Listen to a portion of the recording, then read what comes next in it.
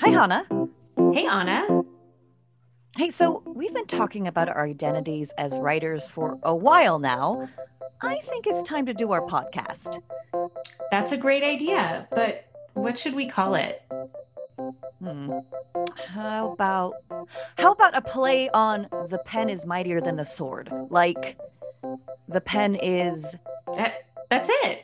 The pen is. The pen is so many things. It's scary, it's honest, it's funny, and the pen lets us explore what it means to be a work in progress. and hey, Hana, we are a work in progress. You said it. Let's get started. Okay.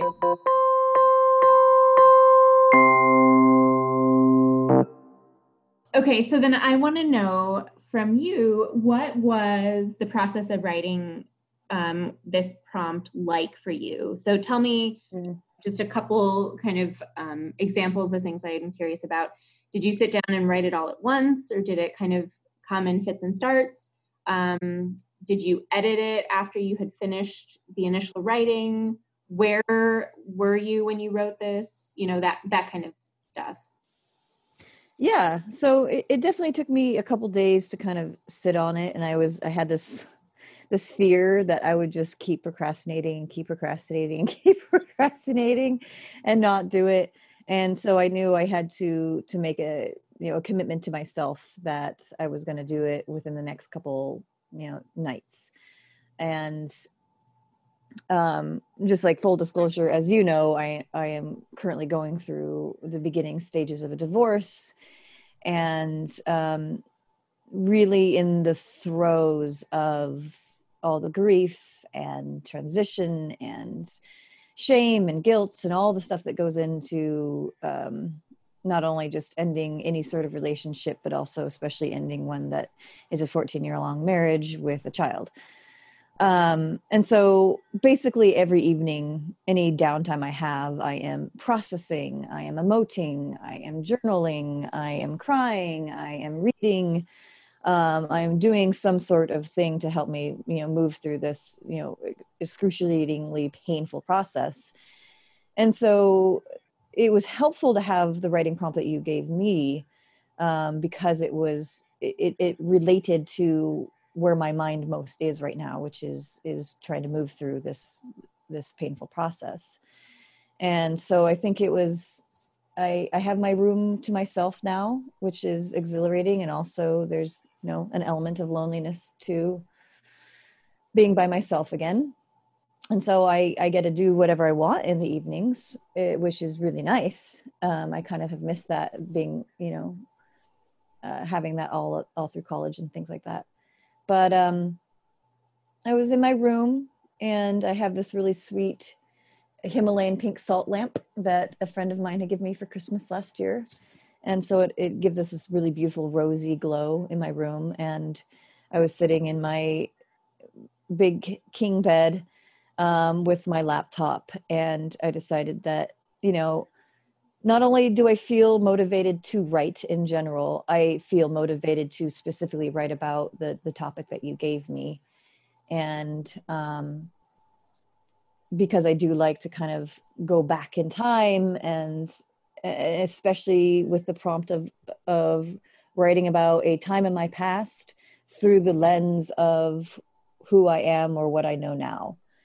And the process actually was incredibly enlightening, and we can go more in detail about that later. But I just wrote it all out.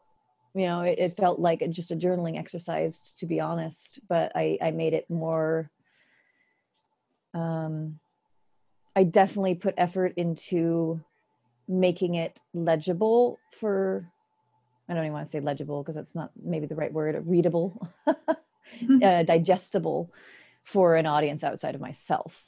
And so instead of doing just sort of like a journal prompt, which is, I know no one else is going to read it, maybe not even me again, this I wrote with the intent of it being written. So I definitely paid more attention to sentence structures and how I was writing and how clearly I was writing. But what I'm finding in my writing these days is, if I am writing for a purpose beyond myself, that it comes so easily with just introduction, body of the piece and conclusion, And I don't even necessarily think of that in advance. I just begin writing. On one hand, that's great because it's more freestyle. On another, I probably would benefit from more structure, depending on the piece. But I wrote it in one go, probably in 20 minutes. I do like to reread my work. I like to read it out loud to make sure that it makes sense. And I did edit that piece several times, not only that evening, but then in the next couple of days, I actually sent this piece to my therapist. And so before sending it to her, I read it through again. I mean, it made even more edits. And so it was sort of this piece that I kind of just kept coming back to throughout the week. I will say from my end, I did not get the impression that you were procrastinating. After we talked about starting this, you gave me the kick in the pants that I needed when I received your, or when you told me that you had finished writing. And I was like, oh, okay, I guess I need to do that too. So thank you for giving me the nudge that I needed to get going on my own prompt. You're so welcome. Did you want to ask me another question, or do you want to answer it for yourself? Yeah, I can answer it, and then great. Yeah, my questions after that are kind of getting more to the prompt.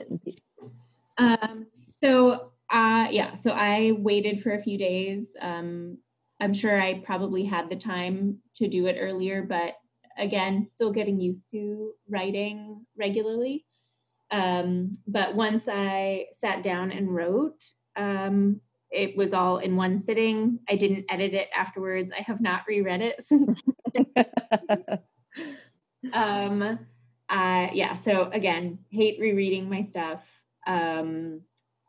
I kind of feel like when I write, even if I know no one else is going to read it, I still, in my mind, feel like I have to write it for an audience. So I'm not great at kind of letting go of some of those like formal structures and stuff, just to kind of have stream of consciousness or whatever you might want to call it come out. But it was a lot, I guess, more fluid than I was anticipating. When I was younger, I kind of had trouble writing, I should say, longer papers and things. I know I always had friends who would say, oh, we had to write this 15-page paper, and how do I edit it down from the 25 pages I've written? And I never understood that perspective, because it was always like eking out every little sentence I could just to make the minimum amount of pages. Right. Yeah.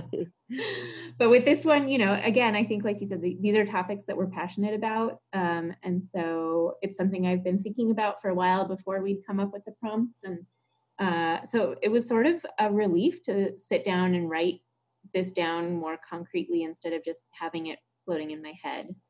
I wrote it the same place I'm sitting right now, which is where I spend a lot of my time during COVID, and also during my life as a Hausfrau in Germany, which is our couch. I've become very good friends with this couch.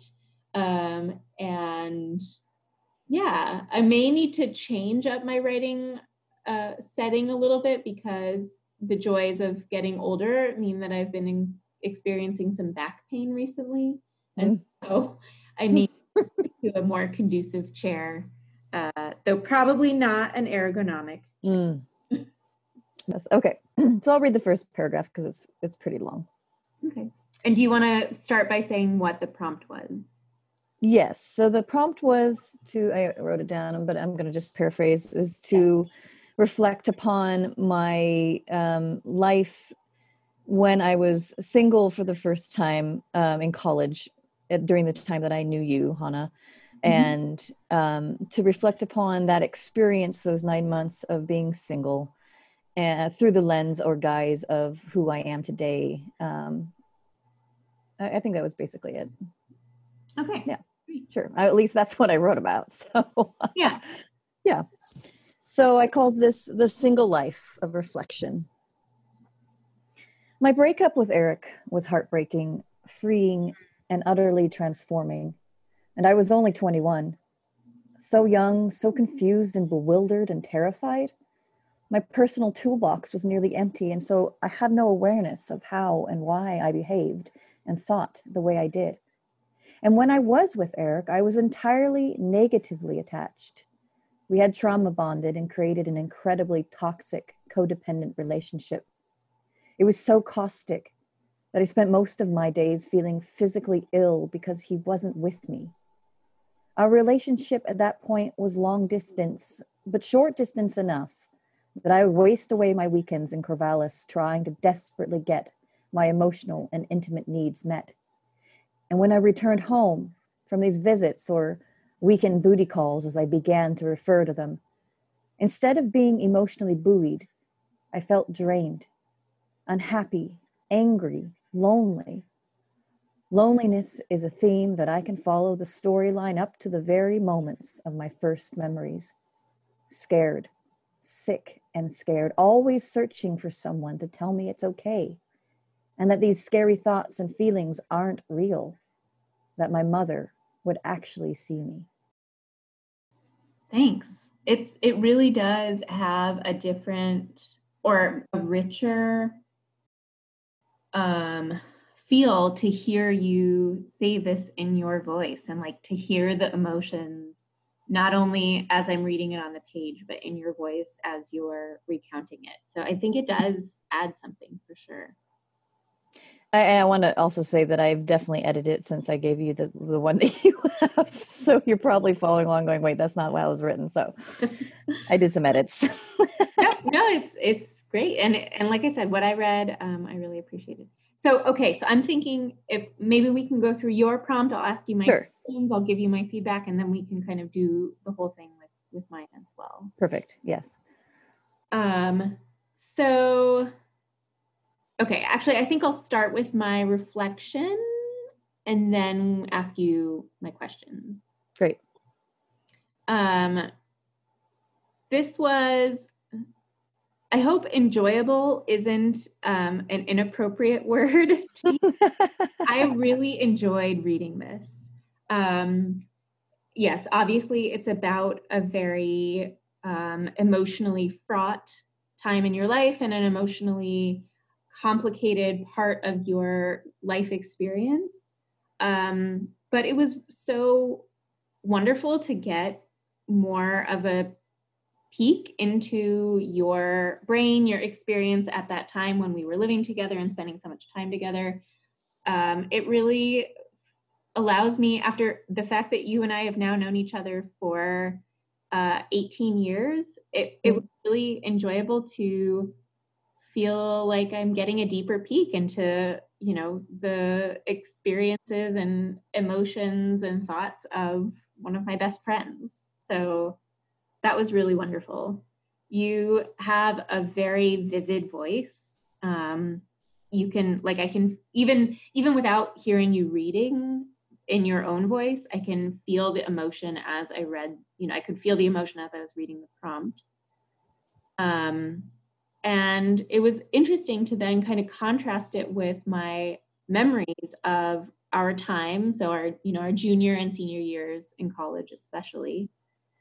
You know, I think I remember our junior year in particular was a really draining time for both of us. You know, you were, you know, kind of balancing this relationship with Eric, and I think really kind of questioning its role in your life, especially, you know, as something that you had taken from your high school life into college. And then obviously in college, people change a lot. And so I remember us having conversations about sort of what that meant for you, to be in this relationship from this earlier period of your life. Yeah, so I remember junior year, it being just, I think both of us at the end of the year were for various reasons. And, you know, the change going into senior year where we weren't living together, but I kind of feel like you were the unofficial roommate at my house anyway, because we saw so much of each other, it didn't even feel like much had changed. But seeing the energy and excitement and kind of like girlish like exploration that I felt like you experienced senior year of like kind of getting to explore new parts of yourself, new aspects of being in college that you hadn't had the space to explore. Having this long distance relationship really made me happy. It was really exciting to be able to kind of explore that alongside you. And so, reading about that here and how kind of, so, obviously the end of the breakup was not a pleasant experience, but it was but you said it was incredibly painful and exquisitely freeing. And so I feel like I kind of saw that freedom that you experienced. I guess I wasn't quite as aware. You talk about that was when you really started to write music. And I do have a little bit of recollection of you doing that, but I obviously wasn't in your room with you every night when you were doing that. So I didn't realize how much of a change that had made on your music. But just, like you had more energy and emotional space and motivation to get out and just like taste all the different experiences that were out there in Eugene. And it was a really amazing time to be in such a close friendship with you. And I really liked it. And, I don't want to, it's hard to know how to say this. I was a little sad when you met your now husband, because I felt like there was this period of just like kind of crazy abandon that we'd had, doing things and having all the fun. And I felt like this was a little bit of, I was excited for you because the beginning of any relationship typically is, a period of a lot of like joy and excitement and love and all of these great things. And I was happy for you that you were experiencing that. But there was a part of me that was sort of like, oh, okay, I guess back up those adventures into our like box of memories, and that'll be it. Which I don't think is entirely fair to you, because I think, you continue to be very much an adventurous person after, starting your relationship with Matt. And I think sometimes society tells us that people in relationships are not as adventurous, and it's not necessarily accurate or realistic for everyone. And so I hope that I didn't like put you in a box because of my perception of how that being in that relationship, changed you from how you'd been when you were single. Yeah, I do want to respond to that and appreciate you saying that. And it actually is heartening to hear you say that, just because some reflection upon myself and how I have how I change myself when I am in a relationship. I didn't quite realize that pattern I have until now, until I began to branch out and find myself again doing the same thing I did in my previous relationship that this prompt is about, to where I am today and where I have been in the last 8 or so years. That you are absolutely 100% correct, that at least for me, in my experience, and what happens when I end up in relationship is I make that relationship my entire being and my entire self and my entire world. And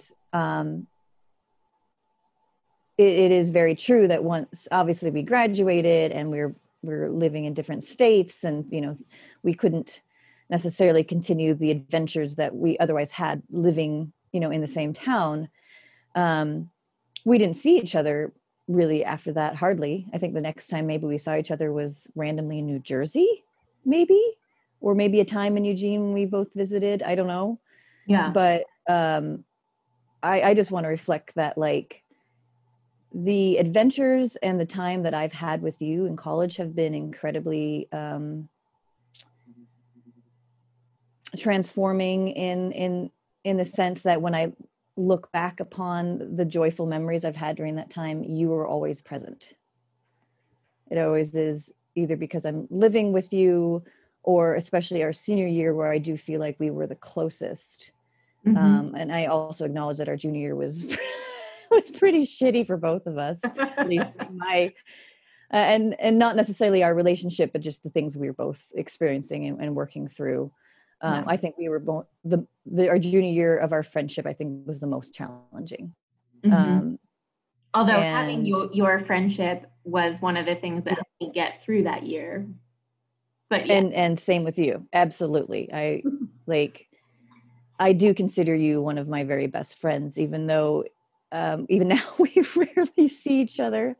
But I do want to circle back. I want to appreciate that you did notice that there was some sadness within you, because you sensed or saw that pattern in me of when I get into relationship with a man that's romantically inclined, that you do lose me. You do lose a sense of this more carefree, adventurous friend, of which, you lose me. So I acknowledge that and appreciate that it is heartening that you say that, because I know it means that you care. Thanks. If I could give you a hug through the computer. Computer hugs, digital hugs. In the age of COVID. Yes. So and thank you for your reflection on that and your experience in that time. It's helpful, because obviously I'm shrouded in my own experience, and a lot of it I honestly don't have a lot of memories of. I think I've blocked a lot out. I think so. Looking at this from kind of the writing perspective, I will say I really enjoy how you use language. You create very vivid images, even not necessarily of like concrete, tangible items, but you talk about the golden nugget of understanding and like glorious 9 months of Singleton. Like, I just love your turn of phrase, and it makes reading your writing really enjoyable. Oh, thank you. Yes. I enjoy using those things, so I'm glad it's not just like a turn off. No, not overzealous, maybe. So then I have two questions for you about the experience for this particular one. So what was challenging and what was enjoyable about writing on this topic? And were there any surprises when you were writing it? So I was excited about this prompt from the very start, just because I felt like it was definitely very relevant to you chose this in a very relevant way, and that helps with the motivation and help with even the process of wanting to write about that experience in college and how it parallels what's happening with me today. And I'm trying to think about any challenges I had with it, because it was so easy, I guess I want to say, for me to do, in terms of the content was readily available, because I was ready to look into it, to see it. And I was excited because it was something that perhaps I had thought about going deeper into, the idea of what it means for me to be single. But until you had mentioned it, it wasn't something that I had necessarily decided to reflect upon further. And so it was a bit challenging just to see, like, oh my gosh, I've just repeated a pattern that I thought I had, didn't realize I was going to repeat in 14 or even less than 14 years. However quickly I began to repeat that pattern as I started my new relationship. So that was a bit of, I would say that's a challenge, just because I had to face this reality that, holy shit, I haven't really done the work that I've needed to do in the last 14 years to not create another toxic relationship that I need to remove myself from. because of the way I behave, because of the patterns I have been given. So that was challenging to really face and sit in that reality of, I did it again. And now I did it even worse, because not only is it just a boyfriend from high school that I'm splitting up with, but I'm actually having to go through an actual legal process of divorcing, of splitting assets, of like most likely going to be losing my house and have nowhere to live in less than a year. And I have a 5-year-old child that I'm responsible for. So the reality came crashing down as I was writing this piece of, I can't let this happen again. I got to figure out what it is that I am doing that creates these toxic patterns that I end up in relationships I can no longer be in. Well, it's not only me, obviously, but that I'm perpetuating somehow because of behaviors and reactions that I have. So I guess it also ties into the insights that I gained from this of just, this has to stop. This process that I go through that is extremely codependent in nature is probably one of the biggest cruxes of it.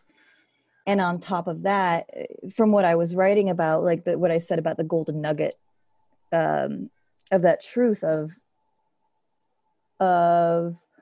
while I was on a path to find true deep connection, that was a correct path, 100%. However, I was going about it in the wrong direction. I was searching for that true connection externally when I needed to be finding it internally.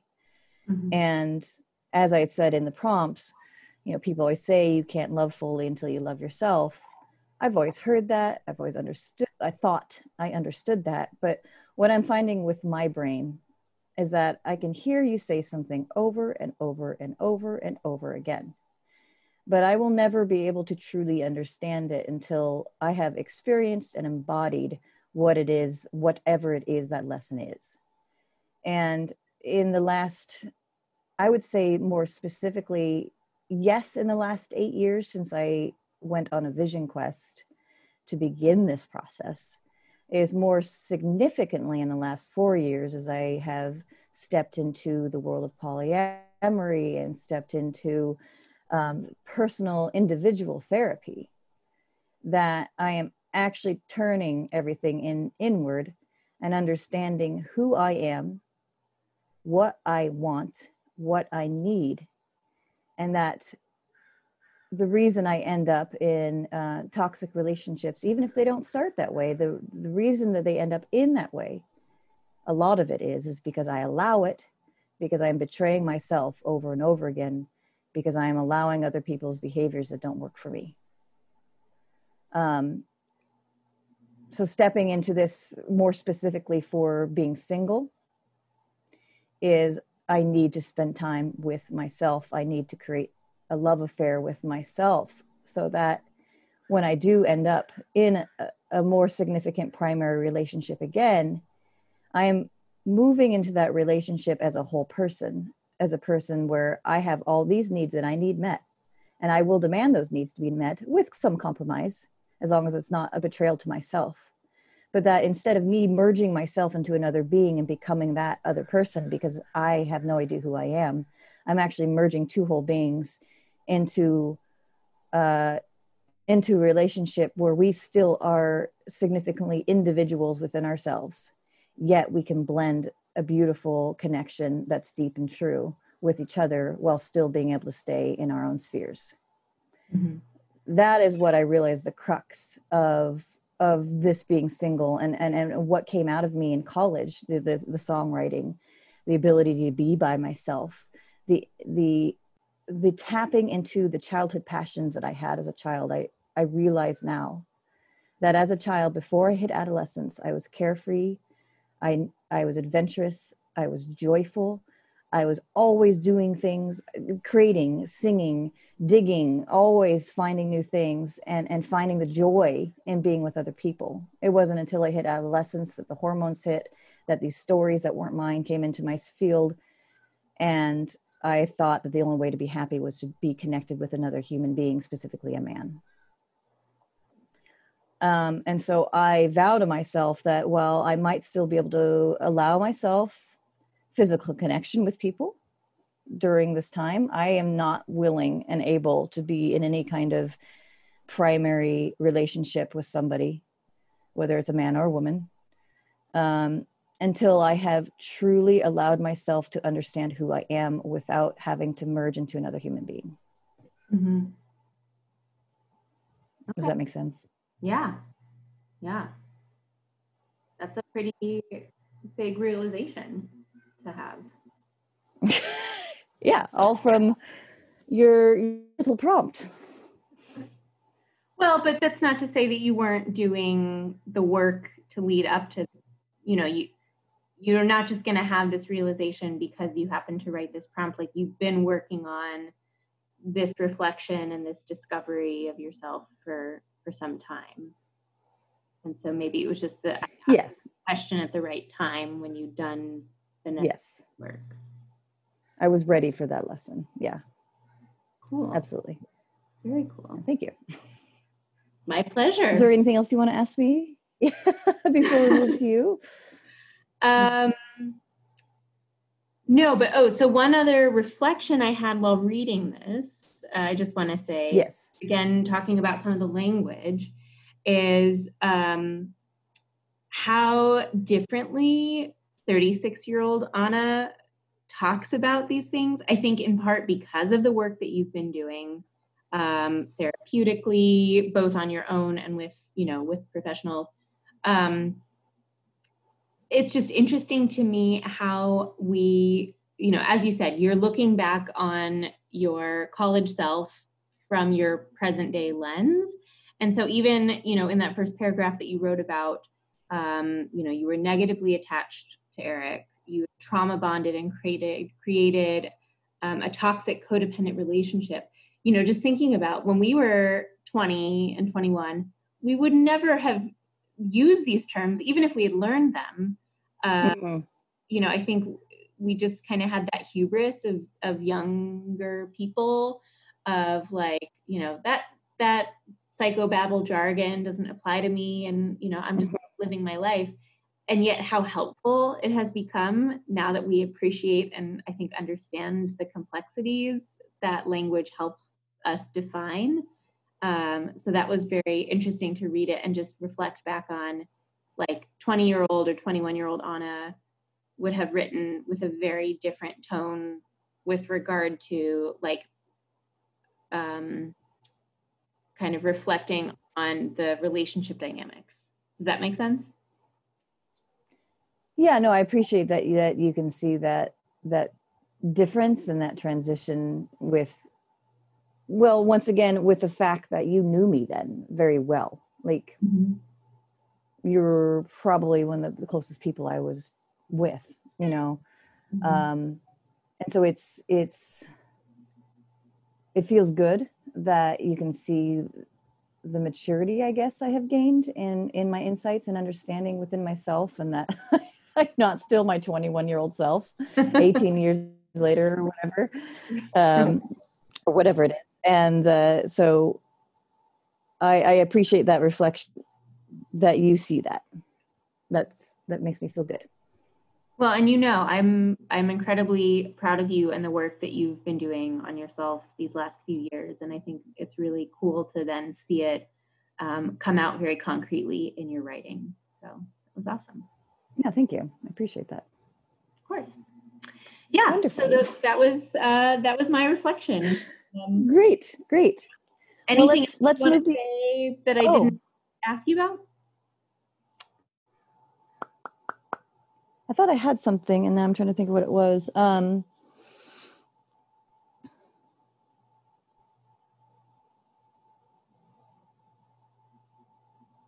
don't think in this moment. I think in the future it will be fun for us to more detailed wise go over our writings. I don't particularly want to do that right now, just because this wasn't really meant for that sort of feedback.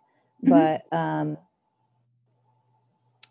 I do think if we are starting to write more for public view, that I would love to have more of your editorial insight into some of what I'm writing, just because I know that my writing style is a bit more free flowy, and sometimes I want to buck the norm in terms of writing style, because I want it to have a bit more flourish and more voice and more unique quality to it.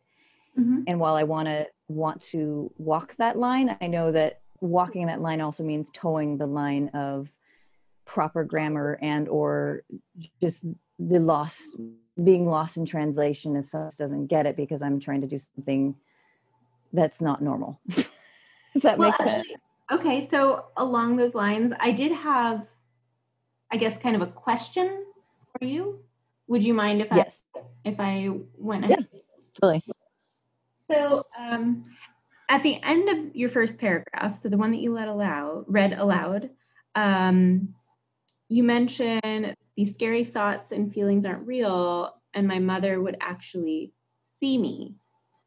Mm-hmm. You know, you and I have talked about sort of your other relationships with family members, but I would say from kind of an editorial perspective, yes, I would be interested to see you explore that a little bit. Obviously, not much that you're going off on a tangent that takes away from the main focus, but it was an interesting thing to kind of throw in there. Yes, feels like there's a lot behind that, and I think from a writing perspective, exploring it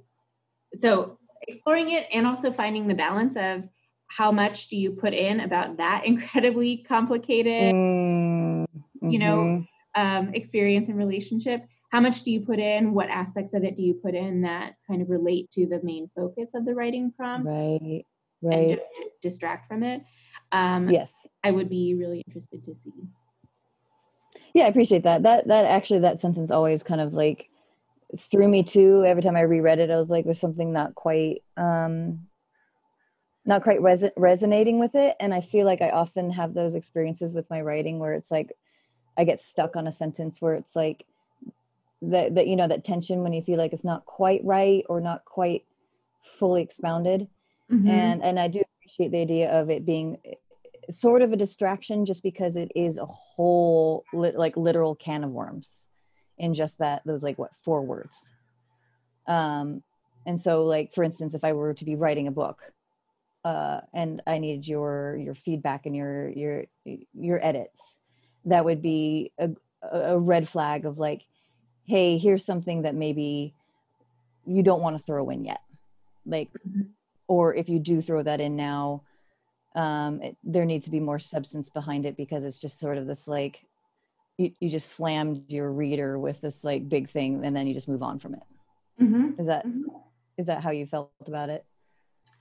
Yeah, I mean, it didn't really like cause disruption to the flow, but it just made me curious about, you know, you included it for a reason, obviously. And so, but yeah, I think so. Absolutely. What you said makes a lot of sense. And yeah, so I think that would be, we can kind of start with a little bit of editorial critique, because yeah, I think that would be one of the things that kind of, you know, popped into my mind as I was reading. Yeah, thank you. Cool. Great. Well, let's move to you. So just in all, I have read your writings before. I can't even recall why or where, but I think maybe I've read some of your school projects or school papers or whatever it is. So like I have some recollection of reading your work before. And I've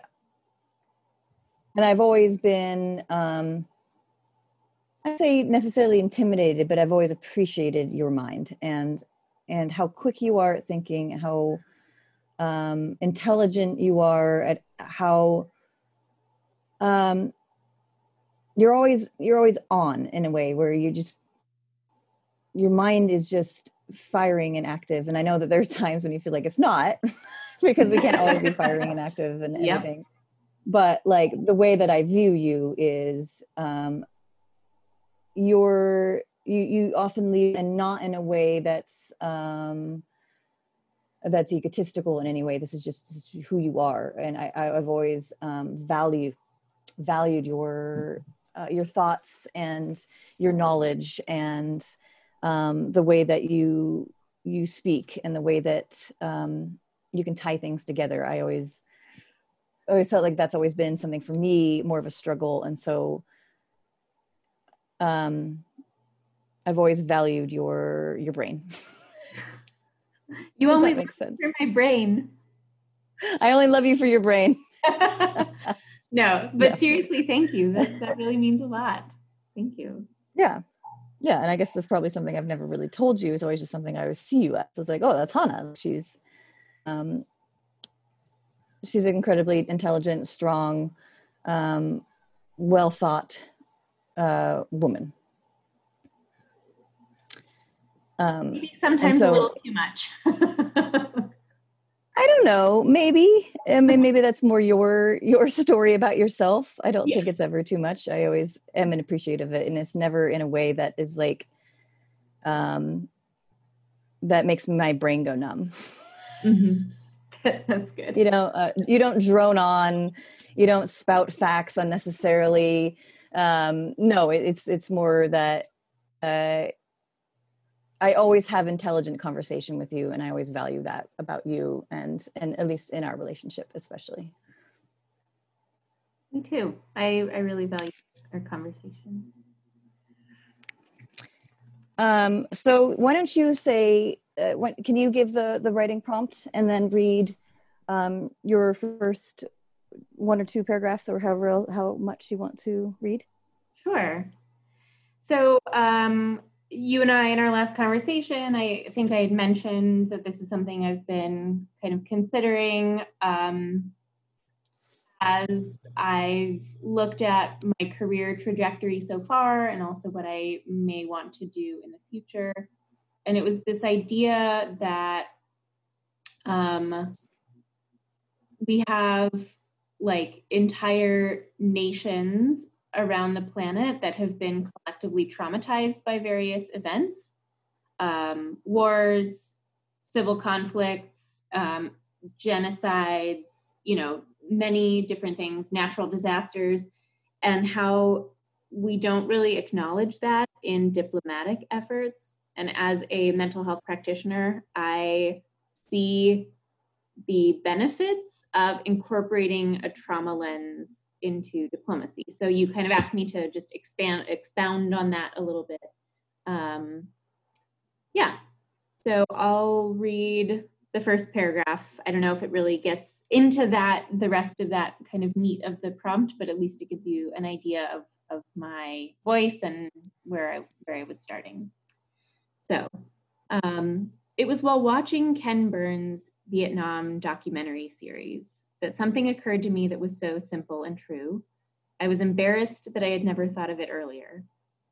As an American and someone who had worked with Vietnam veterans, I had learned about the traumatizing effect the war had on Americans who were drafted to fight in a strange country, only to come back to the US and face the disapproval and shunning of a nation.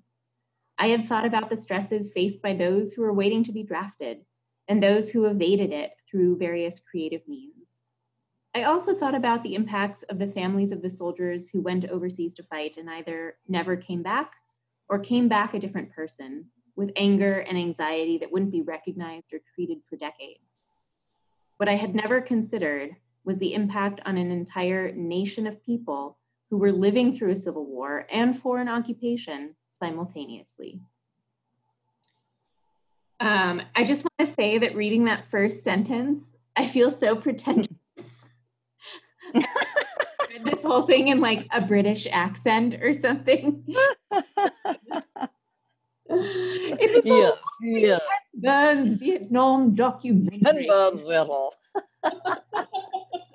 With a little pipe with your like chair next to the fireplace. And my smoking And upon this reflection, I was thinking, oh my God, I want you to read something like that in that. With a chair that's like huge and like your legs just like don't touch the ground. Yeah, I think we can make this happen. I think we need to make that happen. So I want to use some of the questions that you asked me because I feel like those are great. And I assume you asked those questions because they probably feel like ones that you might want to be asked yourself. So firstly, I appreciate that you gave your initial feedback of what you felt reading your paragraph for the first time, because you told me you haven't read this again. Is that correct? Correct.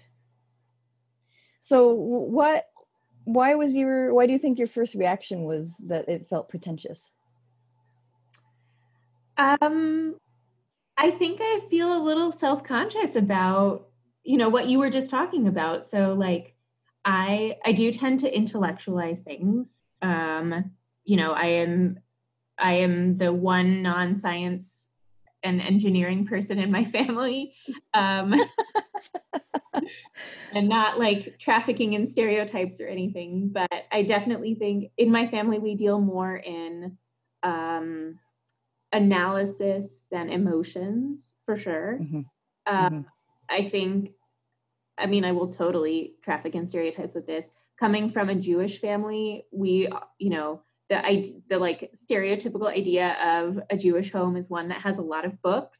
You do a lot of reading, you do a lot of debating, and I feel like, I am a person who, for better or worse, has been taught that my value does lie in my brain, and therefore, and in a specific manifestation of my brain, not the emotional side, not the sort of more raw, unfiltered stuff, but, the exactly kind of the voice that I'm writing with here. So something very, as polished as I can make it, and that my argument will be stronger. My perspective will be more respected if I write it in this very analytical, intellectual way.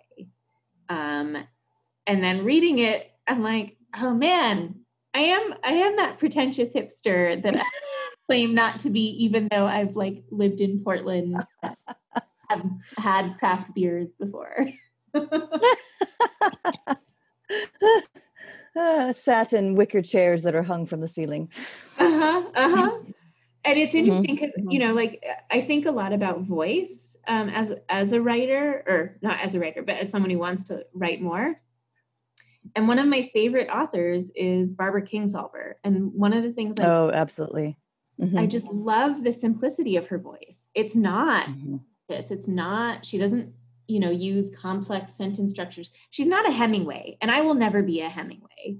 I realize my problem is that I tend to write too much and like too flowery rather than like very sparsely. But I like her voice just is so comfortable and authentic and stripped of anything, any pretension to me. And I really like that. But also, I don't necessarily need to have Barbara Kingsolver's voice as a writer. She's Barbara Kingsolver, and I'm not.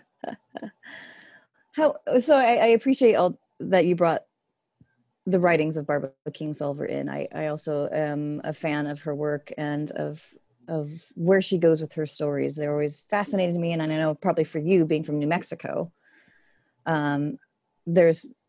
she writes a lot about the Southwest, correct? Yeah. So that probably there's a draw for you there just because that's where you grew up.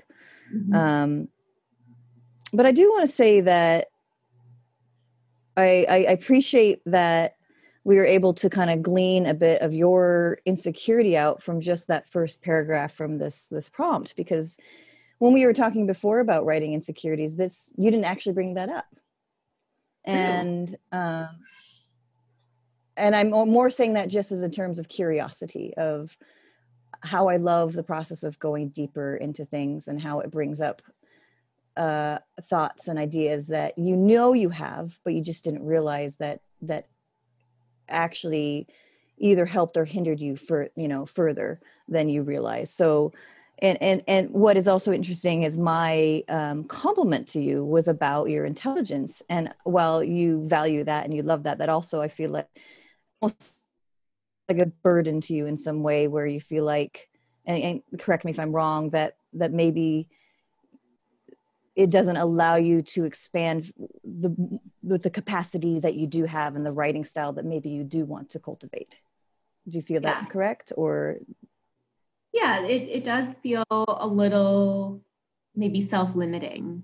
So I am excited about the prospect of maybe experimenting with other types of writing, in that it might allow me to get outside of my own self-imposed box. yeah. And I think, you know, your feelings around your insecurity around that are obviously 100% valid. That is your edge right there. And I want to just point out that as I read further into this prompt, a lot of what you're writing is actually questions. So for instance, like, you know, how do these impacts show up in the decisions made by that country in domestic policy and foreign policy? Well, that's a very intelligent question. It is coupled with, I had an idea here. Where was it? Can you help me put back the movie? Yeah, just a second. Shoot, I had a.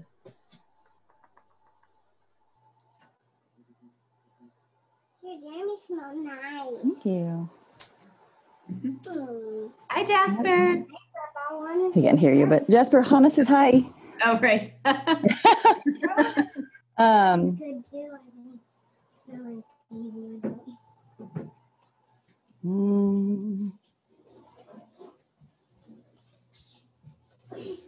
Well, you had a question here, and I can't seem to find it, about like asking yourself, like, why hadn't I thought about this particular thing?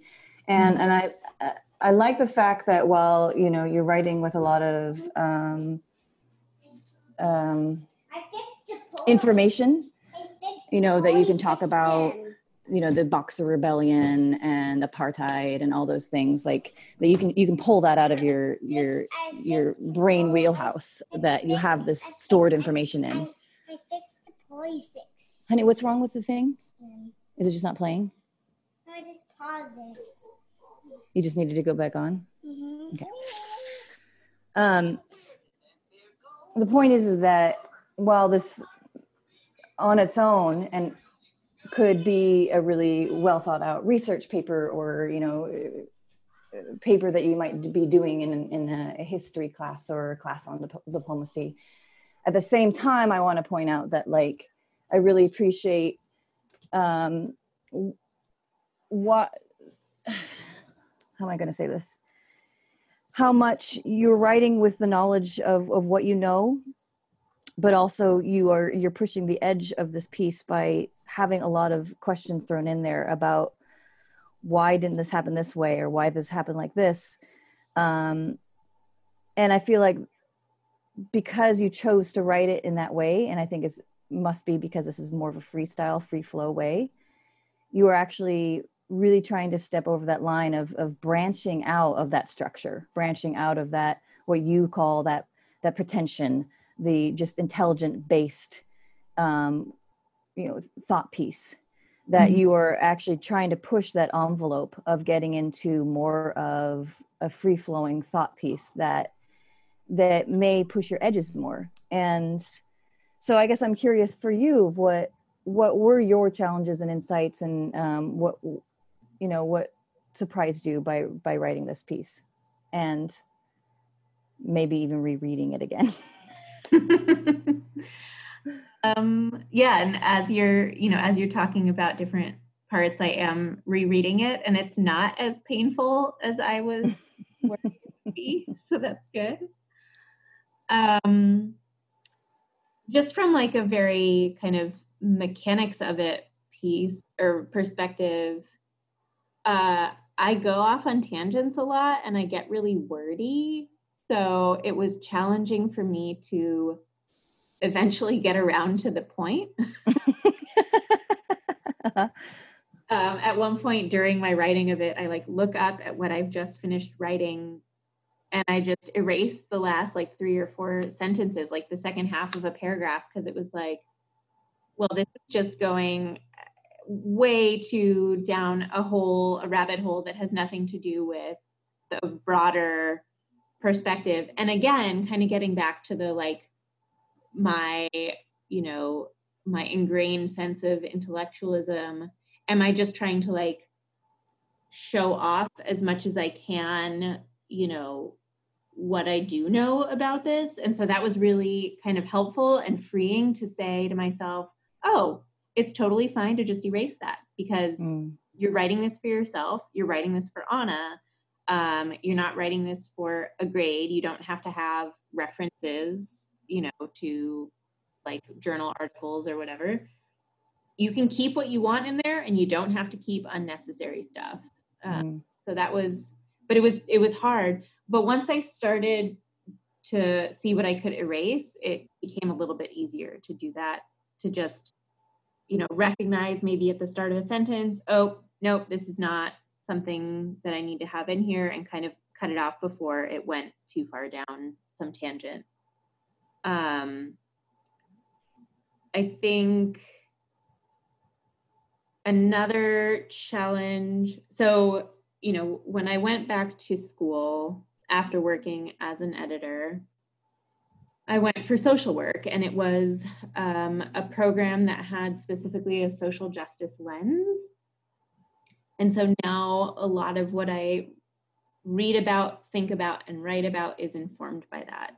And so one part where I talk about the US education system is pretty egotistical, considering everything from an American perspective. And I have in parentheses there, meaning American, meaning Western, European, Christian, male, educated, cis, straight, ...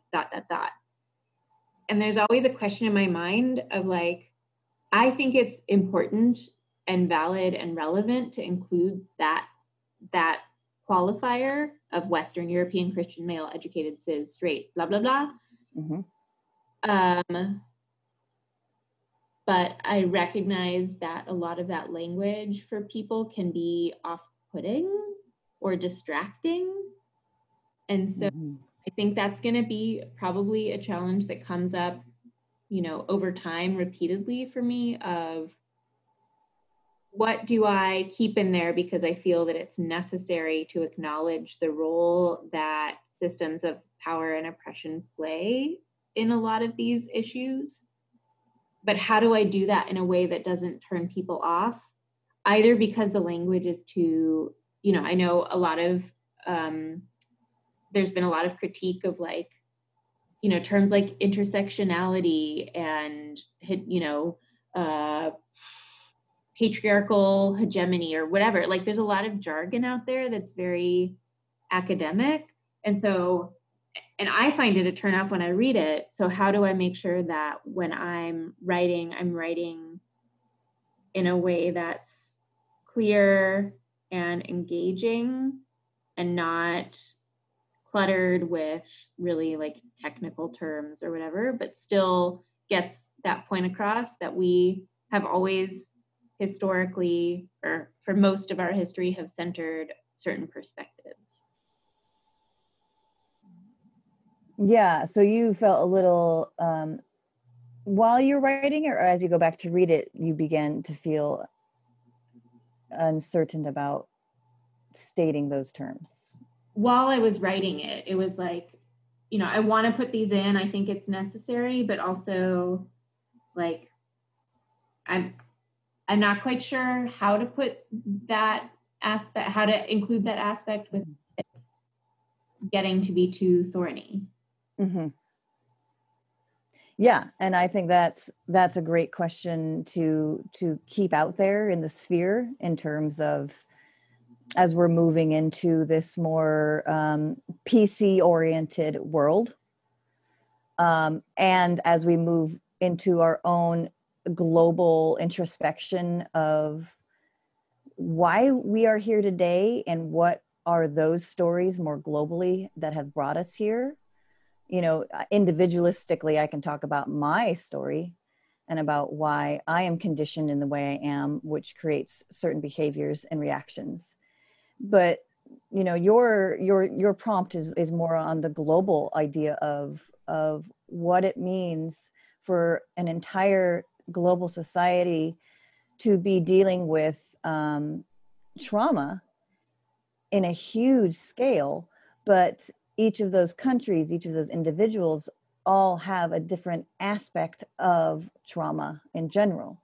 Most of these traumas have to do with death and war and genocide and racism and all those things. And so I think you speaking about that Western European Christian male educated cis straight world, while it can be thorny for especially those people who are still in power, who are still walking that line of that centered type of world, is also incredibly powerful and important for any work that you might do, especially in diplomacy and especially in trauma-oriented practices, that somehow you are able to find that power and also walk that line of, I can't ignore it. However, if I bring up these terms, that's going to cause a certain reaction. So how do you balance those two things without ignoring it or without putting it too much in someone's face who's going to just shut down? Well, and also just like the actual language itself, there might be people who, aren't turned off by the idea that we need to address these systems of power and oppression, but the language itself, I think sometimes can be kind of alienating because it's so academic in some ways. And that's why I try here to keep it pretty layman's terms, but even you're still listing all these things, and I didn't even get into temporarily able-bodied or there are many other aspects of identity, but it's once you start listing them, I feel like sometimes people's eyes glaze over, even if they are themselves really ardently pro social justice. Exactly. Yeah. I mean, there definitely is a place where you can just hit it too hard and it no longer helps your argument or no longer helps your perspective, but instead just turns somebody off and is no longer engaged. Yeah. And what I noticed too is you were so close to going deeper. You were right there on that edge of stepping away from the more the term that you use, the pretentious, intelligent kind of way of writing style. I'm going to use your words for that. Not that I see it in that way, but that you began to bring yourself in later on in the work. So for instance, you discussing about how you have Israeli cousins, and while I don't know them nearly as well as my American family members, I know them as reasonable, normal individuals, et cetera, et cetera. And as we move further down, your final paragraph is about you. I've been interested in Korean diplomacy since my high school days and thought it's been on the back of my burner for about 20 years. What I would, this piece, this could be a whole book, right? What you're writing on right now is this just idea has so much potential in terms of how deep you can go into this idea of the intersection of diplomacy and trauma. And I think what I would have loved to see, and not necessarily in this piece, but further on, if you do decide to write more on this particular topic, is how you're bringing in more of your personal experience, not only with your ancestry and the trauma that your family went through, but also the experiences that you've been having working in social work, working in geriatrics, working with these populations that are generationally removed from you. And what it brings up for me is sort of the work that I have been doing in terms of generational healing. And I thought about my grandmother. She was born in 1914 in the London area. And she ended up in the middle of World War II because she was a secretary in Germany. She literally was in the war as a woman. Mhm. And a lot of the wounds that on my mother's side of the family that is continually passed on, I believe a lot has been started with her experience being in war, and the fact that she always said that her war times were the greatest times of her life, even though they were the most traumatic. Mhm. And I really think, at least from my perspective on what you have been saying about how you want your writing to evolve, is that bringing yourself more into your writing and more into your ideas, it will be a way for potentially for you to bring out other writing style, other writing abilities that you have, because you're tapping into you versus you're tapping into the external of the facts that you know, right? Yeah.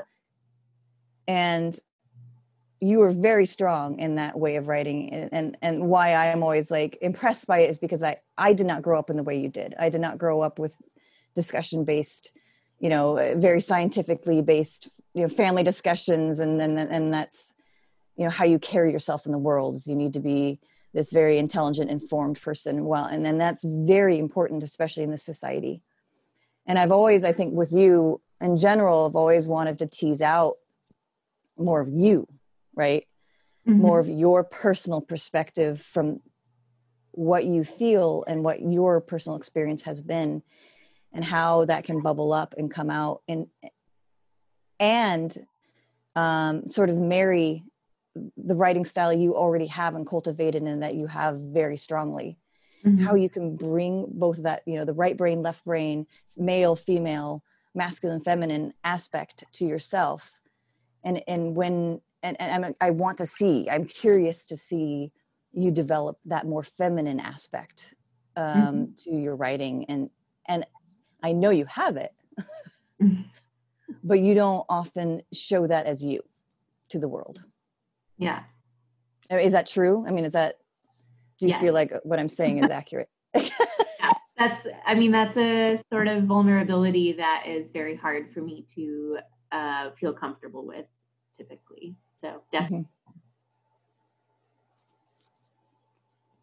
Do you know why that particular vulnerability is making you so uncomfortable? I mean, I think, again, some of it, not to say the stereotypical, it's all based on my family of origin, but I do, it's not something I was raised being really practiced at.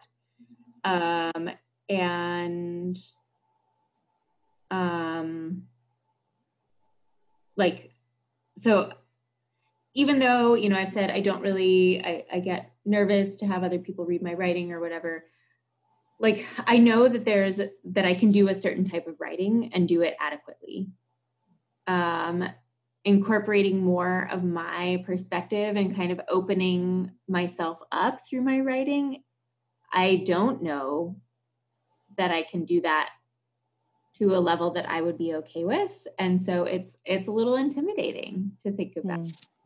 And then also just the aspect of writing about your personal self is always a little scary to me because it exposes you to people.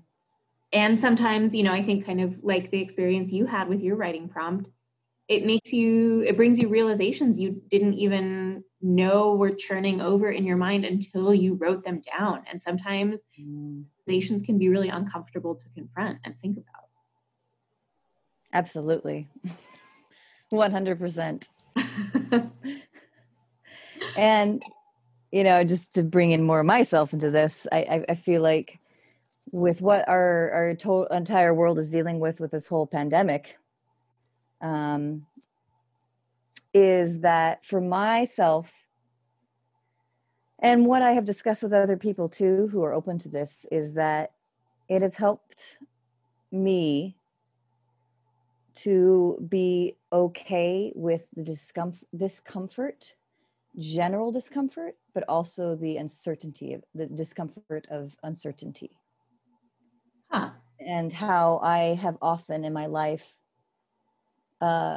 denied, pushed away, buried any time that I might feel uncomfortable. And for myself, the more that I bury that, the more that I disallow discomfort, I create more and more barriers between my true self and the ability to feel with every ounce of my being. And this is a whole other topic, but I guess what the point I'm being saying, just my kid, is Jasper, you need to wait. You need to come in here and ask me and not scream for me in the other room.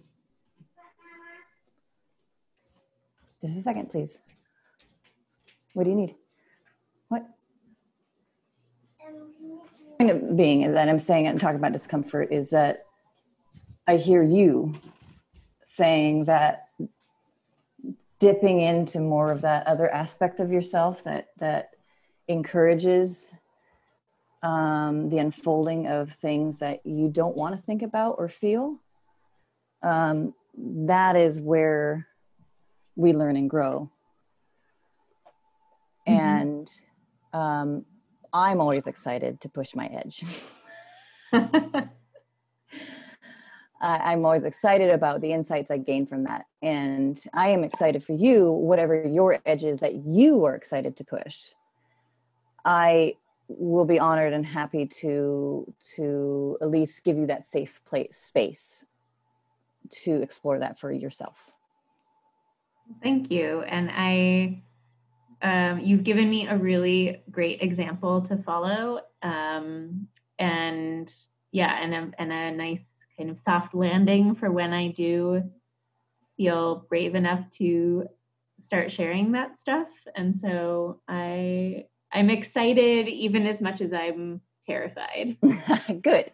The terrifying means that it's exactly where you need to go. Yeah.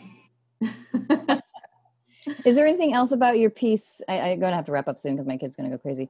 Is there anything about your piece that you wanted to comment on, or any questions, or yeah?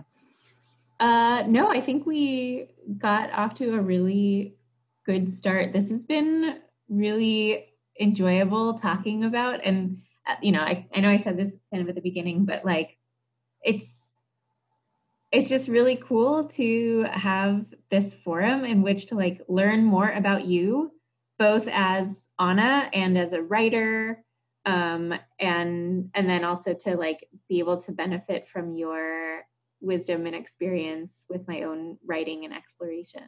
So this was really enjoyable. Yeah, thank you. And I want to echo that for you as well. I think we have a lot of room to grow for learning about each other more and to deepen our own friendship. And I believe we both have a lot of skill set that can encourage each other in a more motivating way, because I am motivated to work with you, and I'm motivated to learn more about you, and I'm motivated to, I guess, create with you. And I'm excited as well as to where this might go, and that as long as we both feel motivated and good about it, I think we can continue it with that frame of mind. Definitely. In next week's episode, Hana writes a piece addressing her Jewish identity and talks with Anna about living in the historical home of the Nazi Party.